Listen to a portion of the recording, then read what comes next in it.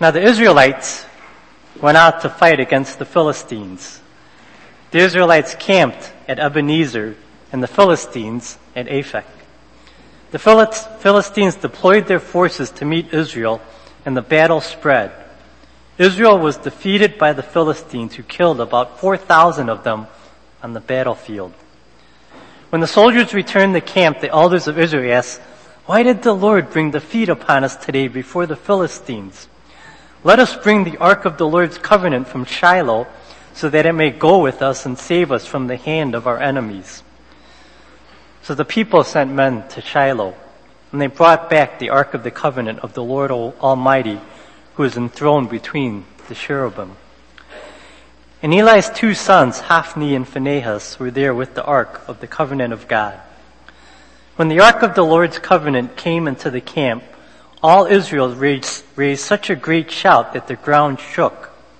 Hearing the uproar, the Philistine asked, "What's all this shouting in the Hebrew camp?" When they learned that the ark of the Lord had come into the camp, the Philistines were afraid. "A god has come into the camp," they said. "We're in trouble. Nothing like this has happened before. Woe to us! Who will deliver us from the hand of these mighty gods? They are the gods who struck the Egyptians with all kinds of plagues in the desert. Be strong, Philistines. Be men, or you will be subject to the Hebrews, as they have been to you. Be men and fight." So the Philistines fought, and the Israelites were defeated, and every man fled to his tent. The slaughter was very great. Israel lost 30,000 foot soldiers. The ark of God was captured, and Eli's two sons, Hophni and Phinehas, died. That same day, a Benjamite ran from the battle line and went to Shiloh, his clothes torn and dust on his head. When he arrived, there was Eli sitting on his chair by the side of the road, watching, because his heart had feared for the ark of God. When the man entered the town and told what had happened, the whole town sent up a cry. Eli heard the outcry and asked, "What is the meaning of this uproar?" The man hurried over to Eli, who was 98 years old and whose eyes were set so that he could not see. He told Eli, "I have just come from the battle line. I fled from it this very day." Eli asked, "What happened, my son?" The man who brought the news replied, "Israel fled before the Philistines, and the army has suffered heavy losses.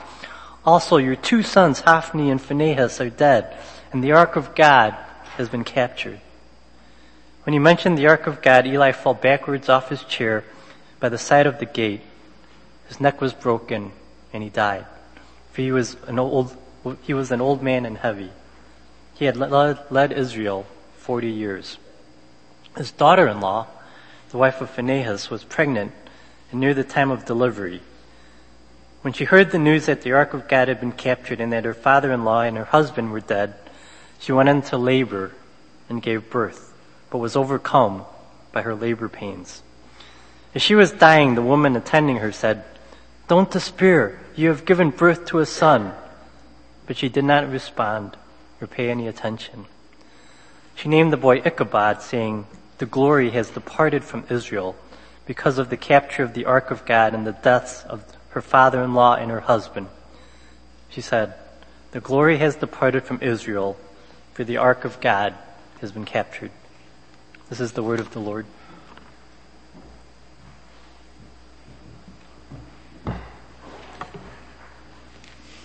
So if you're new here, or haven't been coming regularly, what we're doing is we're preaching throughout the whole Old Testament. You know, the Old Testament is pretty much, often, regrettably, a closed book. Not because we don't care about it, but because we read it and have no idea. It wasn't written to us, right? It may have been written about us, or it may have relevance to us, but it wasn't written to us. And so, we have no idea what's going on.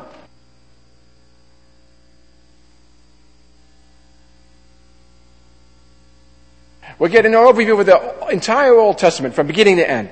Do I need to stand still or can I walk? Stand still.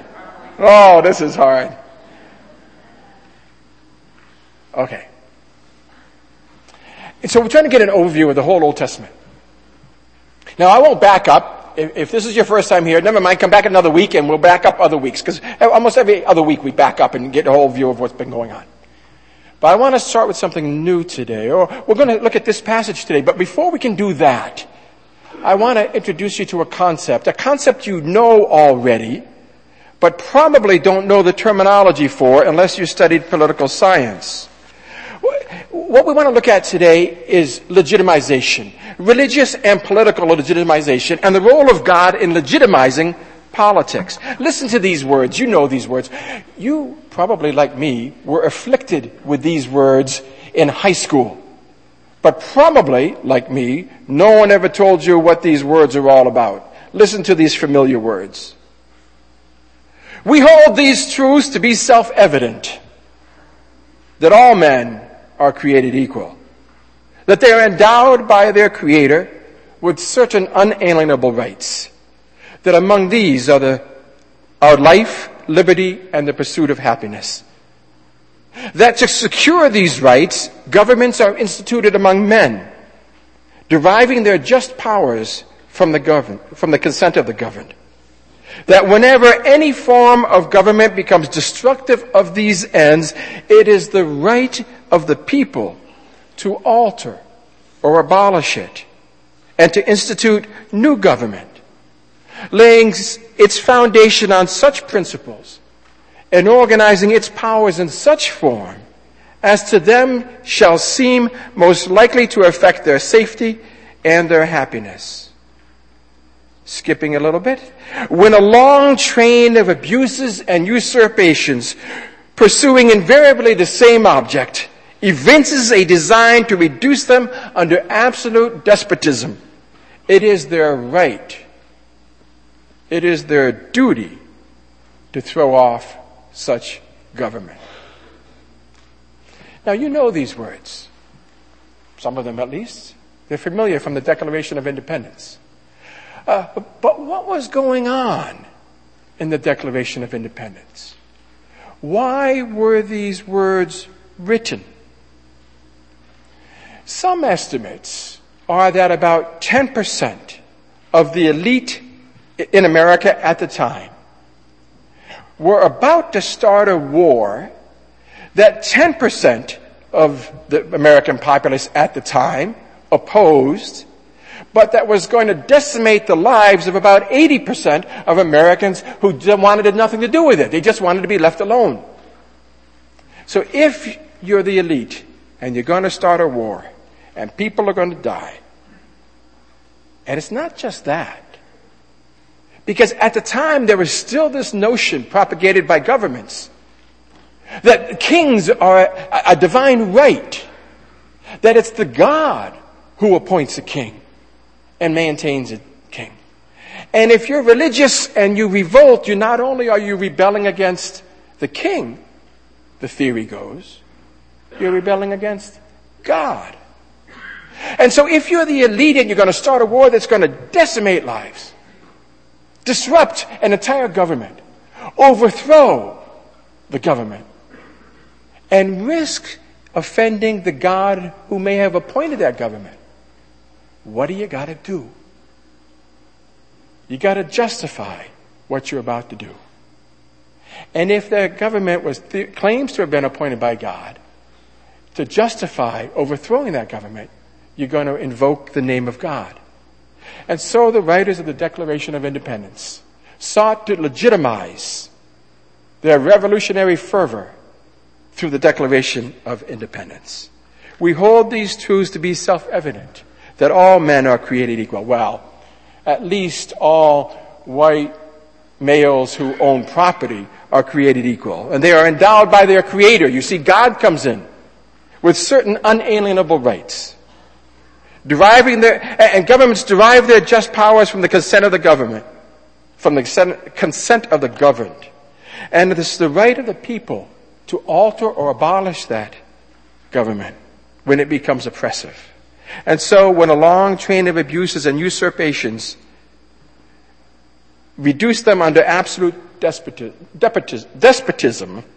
it is their right, it is their duty to throw off such government. So you see what the Declaration of Independence is doing, is legitimizing the American Revolution. And using God to do so. You got to get God in there. They're endowed by their Creator. Now, mostly these men were not evangelical Christians. They didn't believe the God of the Bible. But at least they had the concept of there was some kind of Creator somewhere. Maybe a lot of them were deists, not all of them. Some of them were evangelical Christians. But they had the concept that there is a God. And so they bring God into it. Because you need theological legitimization for any revolution. And you need political legitimization. So they invoke human rights. They invoke God. This was not unique, of course. Europe at the time was trying to separate. Europe had suffered through what do we call it? The Holy Roman Empire.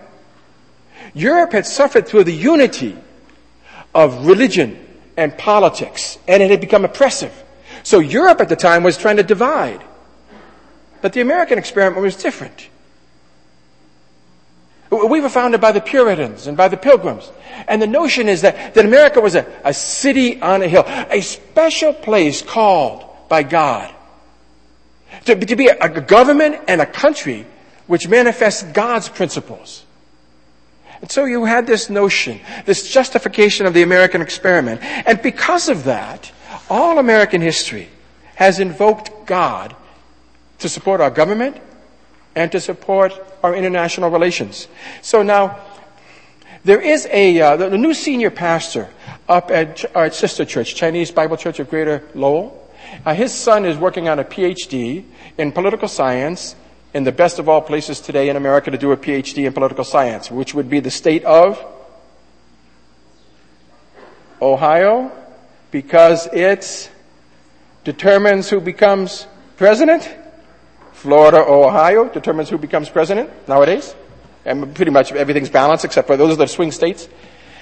Now, his PhD dissertation is this. What he's doing is he's examining how American presidents from the very beginning, even before the presidents, how American presidents and before, how American leaders, the elite, have used God to legitimize America's domestic policy, and he's particularly focusing on our foreign policy. So the Puritans were serious about this.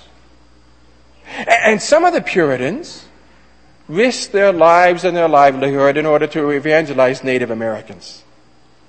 Others invoked God to slaughter Native Americans. When it came time for the Revolutionary War, the Declaration of Independence and so forth, pulpits were preaching in favor of the revolution or against the revolution, using God to legitimize government. The Civil War, both the North and the South invoked God to legitimize their cause. World War I, both parties, both sides of the conflict invoked God to legitimize. Government requires a legitimization. Violent overthrow of government requires legitimization. And God is invoked in both parts. And so lately, in the Gulf War of 2003, George Bush wrote these words. And he was by no means alone, by no means unique. He wrote these words. The liberty we prize is not America's gift to the world. It is God's gift to humanity. And why we went to war in Iraq, at least one line of reasoning we went to war in Iraq, was so that God could use us to impart His gift of liberty to the people of Iraq, for which we pray every week because of ISIS. How did that work out? Now, this is not actually intended to be a political sermon. This is a fascinating thing for me to come here after teaching in Asia and coming here to this church, where we had a previous tradition. Before I came here, we had a tradition of preaching through the Bible. Now, if you asked me when I came here, what is the Bible about? I was a seminary professor, okay? I know what the Bible's about. If you asked me when I came here, what is the Bible about? I would tell you the Bible is about how people can get saved and reconciled to God. How we can get to heaven, how we can know God in this life, how we can have our sins forgiven, how we can have a meaningful life with God. I would have told you that. Now, I wasn't entirely ignorant. I knew a little bit more than that. I knew what, probably, or I quickly learned, what we've been doing lately is the Bible's about more than just how we get saved. The Bible's also about God restoring creation. That God created everything beautiful in Eden. Beautiful and glorious. And then sin came in and everything was disrupted. Our relationship with God was disrupted. Our relationship with our spouses and our families was disrupted. Our relationship with creation was disrupted. Our relationship with our jobs is disrupted. And so now, with the whole Bible from beginning to end, what it's about is God's restoring all that. He's restoring our relationship with Him in salvation. He's restoring our relationship with our families. He's restoring our relationship with creation in environmentalism. He's restoring our relationship with our jobs, making them more meaningful. God's restoring everything. And in the end of Revelation 21:22, we have the final solution to the problem that came up in Genesis 3. All of that. But the fascinating thing about coming here and being required by our pre-existing preaching roster to preach through the whole Bible is, I learned that the Bible's about a lot of other stuff. Now, one of the things I was grateful for when I first came and found out how you preach here, well, I was really grateful that they had done 1st and 2nd Kings before I got here. David Rowe, good. I don't know how he did it, but good luck he did it. And I wouldn't have to face it for a while. Because, all I knew about 1st and 2nd Kings, I was a New Testament professor. All I knew about 1st and 2nd Kings is there's a whole lot of names, and they're all kings. And most of them weren't very good. And how do you preach that for 10 or 12 weeks? I was really grateful not to preach it. But now, here we are. We've preached through Genesis, Exodus, Leviticus, Numbers, Deuteronomy, Joshua. How am I doing? Judges, Ruth, and now we're in 1 Samuel. And 1 Samuel is when the kings first start popping up. And I thought, I didn't have time. I'm working week by week. I didn't have time to think about this ahead of time. What am I going to do with this? Now, it's really helpful because in our midst lately, we've had a Judaic studies professor from China, of all places. It's not the obvious correlation you'd make. Judaic studies professor from China who had written an article about the legitimization of kings in Israel compared to the legitimization of the emperor in China. Now, instantly everything clicked. I didn't know anything about the legitimization of kings in Israel. Oddly enough, because of my research, I knew something about the legitimization of emperors in China. You wouldn't think, would you? But it makes perfect sense. God gives us this book, 1 Samuel and 2 Samuel. And what do we think it's going to be about? We think it's going to be about how God saves us from our sins and gets us into heaven and gives us a meaningful life in this age. And what is it about? It's got a little bit about that. But mainly, what it's about is the same kind of thing every government throughout history, whether imperial China or historic America, World War II Japan, every government, contemporary Singapore, every government in every place is always about self-legitimization. And 1 Samuel and 2 Samuel is about legitimization. Legitimization of the religious leadership and legitimization of the political leadership. If these people are going to govern our country, we got to know what authority they have to do so. Who gives them the right to tell us how to live if they're religious leaders? Who gives them the right to draft us into the army and to tax us if they're political leaders? That's what 1 Samuel's about. A very current issue that we face as Americans. And not only is it about that general issue that we all face, it's more intense because here's what's going on. In 1 Samuel, you're going to have regime change. Like in the Revolutionary War. When we shifted from monarchy, foreign monarchy, to domestic representative democracy. Or like that speech yesterday by President Obama, which recalled the movement 50 years ago to shift from oppression to freedom, from disenfranchisement to the vote. How are you going to legitimize regime change? When you're delegitimizing one regime, how do you legitimize the next?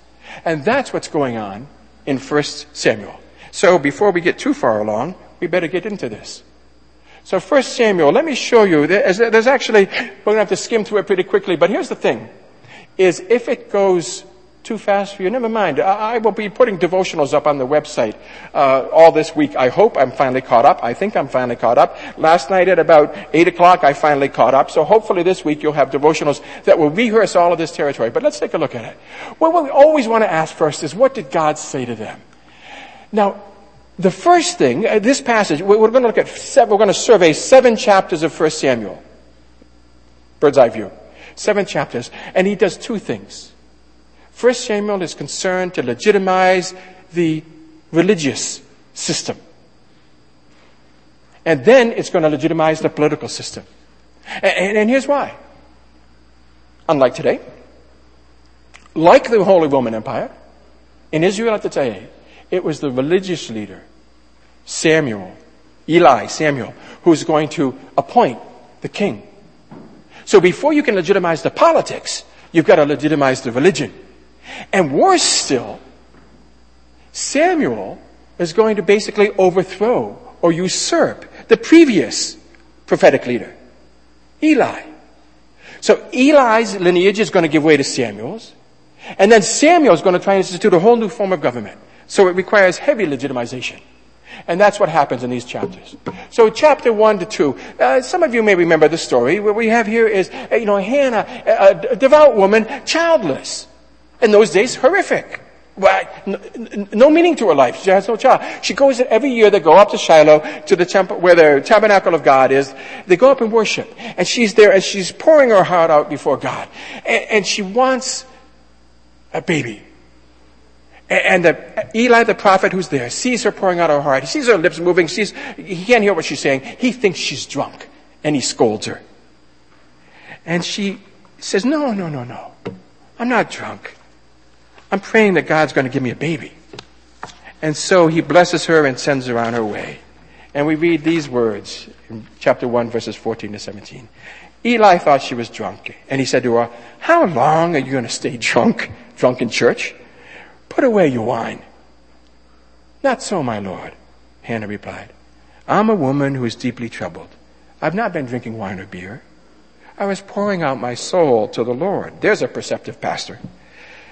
"Do not take your servant for a wicked woman.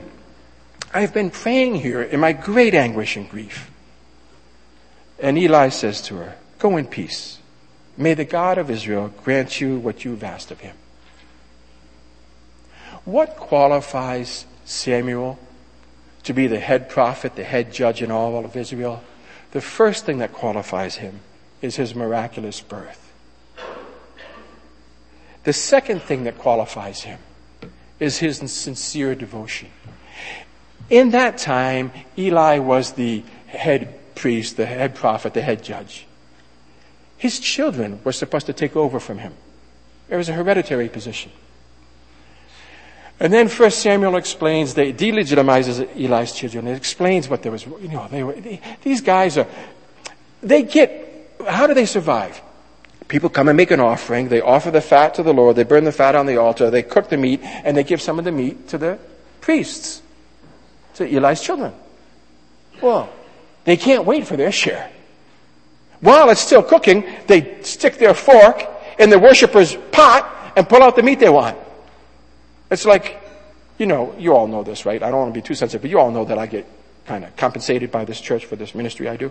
It'd be like me standing up here and when the ushers collect the offering and then they bring it back to be collected, I just reach in and grab a handful of cash as it's going out there. Do you think I'd be preaching here the next week? And so this text, here are these guys, the priests. They're supposed to take over. And here's what the text says about them. "This sin of the young men was very great in the Lord's sight, for they were treating the Lord's offerings with contempt. But Samuel was ministering before the Lord. He was just a boy with a little make-believe linen ephod. He was dressed up in a costume like a priest as a little boy, serving while these wicked teenagers or young men were ripping off the worshipers. So here's a second reason why he was legitimized. It's because of his sincere devotion in the midst of their wickedness. And a third, in chapter 3 we read this. You know, some of you would remember this story. Don't worry if you don't, I'll give you a summary of it. Samuel's laying in bed one night and he hears a voice call his name. And the only other person in the building was Eli. So he runs over to Eli and says, "Yeah, what do you want?" And Eli says, "I didn't call you." So Samuel goes back to bed. Then Samuel. So he runs back to Eli. "What do you want?" And he says, "I don't want anything. I didn't call you. Go back to bed." And then a third time, the voice, "Samuel." And he runs over to Eli.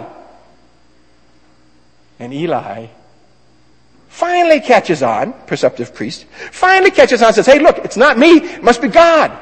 Go back to bed." And next time the voice calls your name, say, "Yes, Lord, I'm listening." And there is the beginning of Eli's direct call from God. And this is the third thing that justifies him taking authority, religious authority over all of Israel. It's first there was the miraculous birth, and then there was his sincerity of devotion, and thirdly there was his divine commissioning. He is the rightful priest, the rightful judge, the rightful prophet over all of Israel. And that's important because the next thing he has to do is to legitimize the political system, because they're shifting from having a judge to having a monarchy. And maybe you remember this story too. You know, we've got all these stories in our general background if you've been a Christian for a while, but we don't know how they fit together. But you remember the story, as Pastor David read it in the scripture reading. You've got this story of Israel goes to war. They got these pestery neighbors, the Philistines, and they were at odds, and Israel got beat. So what do? They grabbed the Ark of the Covenant. You know, Raiders of the Lost Ark and all that. No, it's not that, but it's about the thing. The most religious relic in Israel's possession, the Ark of the Covenant, with the 10 Commandments inside, and the rod of Aaron inside. They grab the Ark of the Covenant and they take that into battle, because now they've got God legitimizing them. They've got God on their side. And they bring God in the battle, and God is going to fight for them. And they bring God in this battle, and they get whooped. And the Philistines confiscate that ark. Now, if you're alive 1,000 years BC, what does that mean? Yeah, this is a wimpy God. Yahweh, he can't help his people. The Philistines' God is so much bigger. So what do the Philistines do? That's what they see. So they take the Ark of the Covenant and they bring it into their temple. And then what happens in chapter 5 is they bring the Ark of the Covenant before their God to say, "Our God is big and your God is little." And the next morning they get up and their God's toppled over. So they put their God back up. And the next day they come back, and now that God is toppled over, he's headless and he's limbless. What's the message of this text? God would not legitimize Israel in chapter 4. God delegitimized Israel in chapter 4. They are not his people. He's not fighting for them. They're not in a good relationship with him. He's not fighting for them. And in chapter 5, the point is this. Why did Israel lose? Not because God's not strong enough. God wins when he fights alone. He doesn't need Israel to fight for him. They lost because God had refused to fight for Israel. And so, what happens with the Philistines as you go through chapter 5 and chapter 6? The people of Ashdod, they don't want this God in their temple anymore. He's beating up on their God. So they say, some other city, you take him. And the second city takes him. And then everybody starts getting tumors. We don't want this God. You take him. And they give him to another city in Philistia. And then that city starts getting sick. And finally they say, look, and they make golden tumors as a kind of a repentance thing. They put the ark on a cart with ox drawing, and they drove it out of the Philistia. and they drove it back to Israel. Now, Israel doesn't want this thing nearby. They stick it in one town and they avoid it because this is dangerous. This is all about the legitimization of the political system. And what God has said through all of this is Israel's political system is delegitimized. Philistia, the Philistines' political system is delegitimized.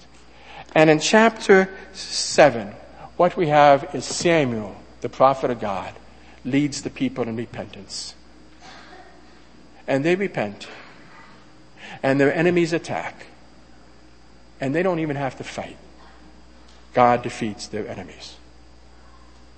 What we have here is clear legitimization of Samuel as God's spokesperson. And legitimization of this politically. Not the ark, not magic, not talisman, but repentance. When they had the ark and no repentance, they lost the battle, even though they fought. When they didn't have the ark and they did have repentance, they won the battle without fighting because God won on their part. Do you see what's happening in 1 Samuel 1-7? Is God is legitimizing Samuel as the prophet, and he's calling the country to live in such a way that they can have a relationship with him. And he's calling the king to govern in such a way that he can be legitimized as a leader of the government. Now, what does any of this have to do with 21st century Americans? Let me suggest two things. And we're to talk still in terms of these same two ideas. Well, first of all, do you understand when you read the Gospel of Luke that Luke is using 1 Samuel to legitimize Jesus? How was Samuel legitimized? Jesus is legitimized the same way.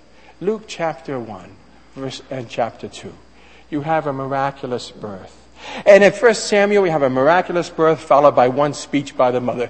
In Luke chapter 1 and 2, you've got a miraculous birth followed by, or you have two miraculous births, John the Baptist and Jesus, followed by 4 speeches.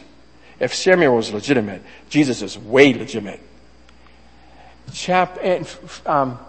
In 1 Samuel 2, why was Samuel legitimate? Because of his sincere devotion. And the text says, and Samuel grew in stature and in wisdom and in favor with God and man. And what do you have in chapter 2 of Luke? Jesus goes to the temple. His parents can't find him. They find him there. The rabbis are impressed with his understanding. And it ends with the same quote from 1 Samuel. And Jesus grew in wisdom and in stature and in favor with God and man. And then you have the divine commissioning of Samuel, and you have the divine commissioning of Jesus as he goes to John the Baptist, and the Spirit descends on him. And God says about him, this is my son. The Son of God, the kings were called the Son of God. This is my son. Not the political government, but Jesus. Luke chapters 1 and 3 goes back to 1 Samuel and uses that narrative to legitimize Jesus. This is the first thing that 1 Samuel tells us is they were disappointed in their kings, and we will always be disappointed in our presidents. You can get a thick volume. I tried to buy it, but it's over $100. I don't want it at that price. The corruption of American presidents throughout American history. Virtually every president is listed in this book in forms of corruption that came in through his government, under his government. I mean, politicians will always disappoint you. 1 Samuel is saying. Luke is saying, Jesus will never disappoint you. The second point we learn from this, though. We really do want to keep religion out of politics. Or our government won't keep religion out of politics. But when our government uses religion to defend politics, we want to keep it at hand's distance. CPAC recently occurred. The annual CPAC, Conservative Political Action Committee. Now, in years past, it's conservative, right? Red. So in years past, you'd have a lot of religious speakers getting up there because the Republican Party was trying to nurture the evangelical Christians to vote Republican. Even Ronald Reagan was a wizard at it, even though he wasn't evangelical. Now CPAC is kind of getting leery of the evangelicals because they don't want to endorse all of our positions. Whether you're Republican or Democrat, be very careful. Don't get sucked into this. The only thing that even legitimized the ancient kings of God's own people, Israel, was this: repentance and godliness. Not the ark, not the name of God. Repentance and godliness. Don't get sucked into the use of religion for political ends. And the third thing we learned from this: Eli's lineage was delegitimized because of their corruption. And Samuel was legitimized at the same time. Wouldn't you think that Samuel would learn the lesson? But when we get into chapter 8, you know what you find? Samuel's sons were corrupt, just like Eli's sons had been. We have legitimacy in our faith only as it's sincere. Not by going to church, not by going to seminary, not by teaching Sunday school, not by being a pastor, but only as we serve God, worship Him, and live for Him. This is what 1 Samuel tells us. It's what we already know, I suppose, but it's a fresh reminder from an unusual source that God calls us to be suspicious of any politicians who uses faith to win election. And God calls us to be suspicious of ourselves if we claim to be His people and don't follow Him. Let's pray together. Father, we ask that You would be with us, that our faith and our politics might honor You. In Jesus' name we pray. Amen. Please rise with me as we respond in worship.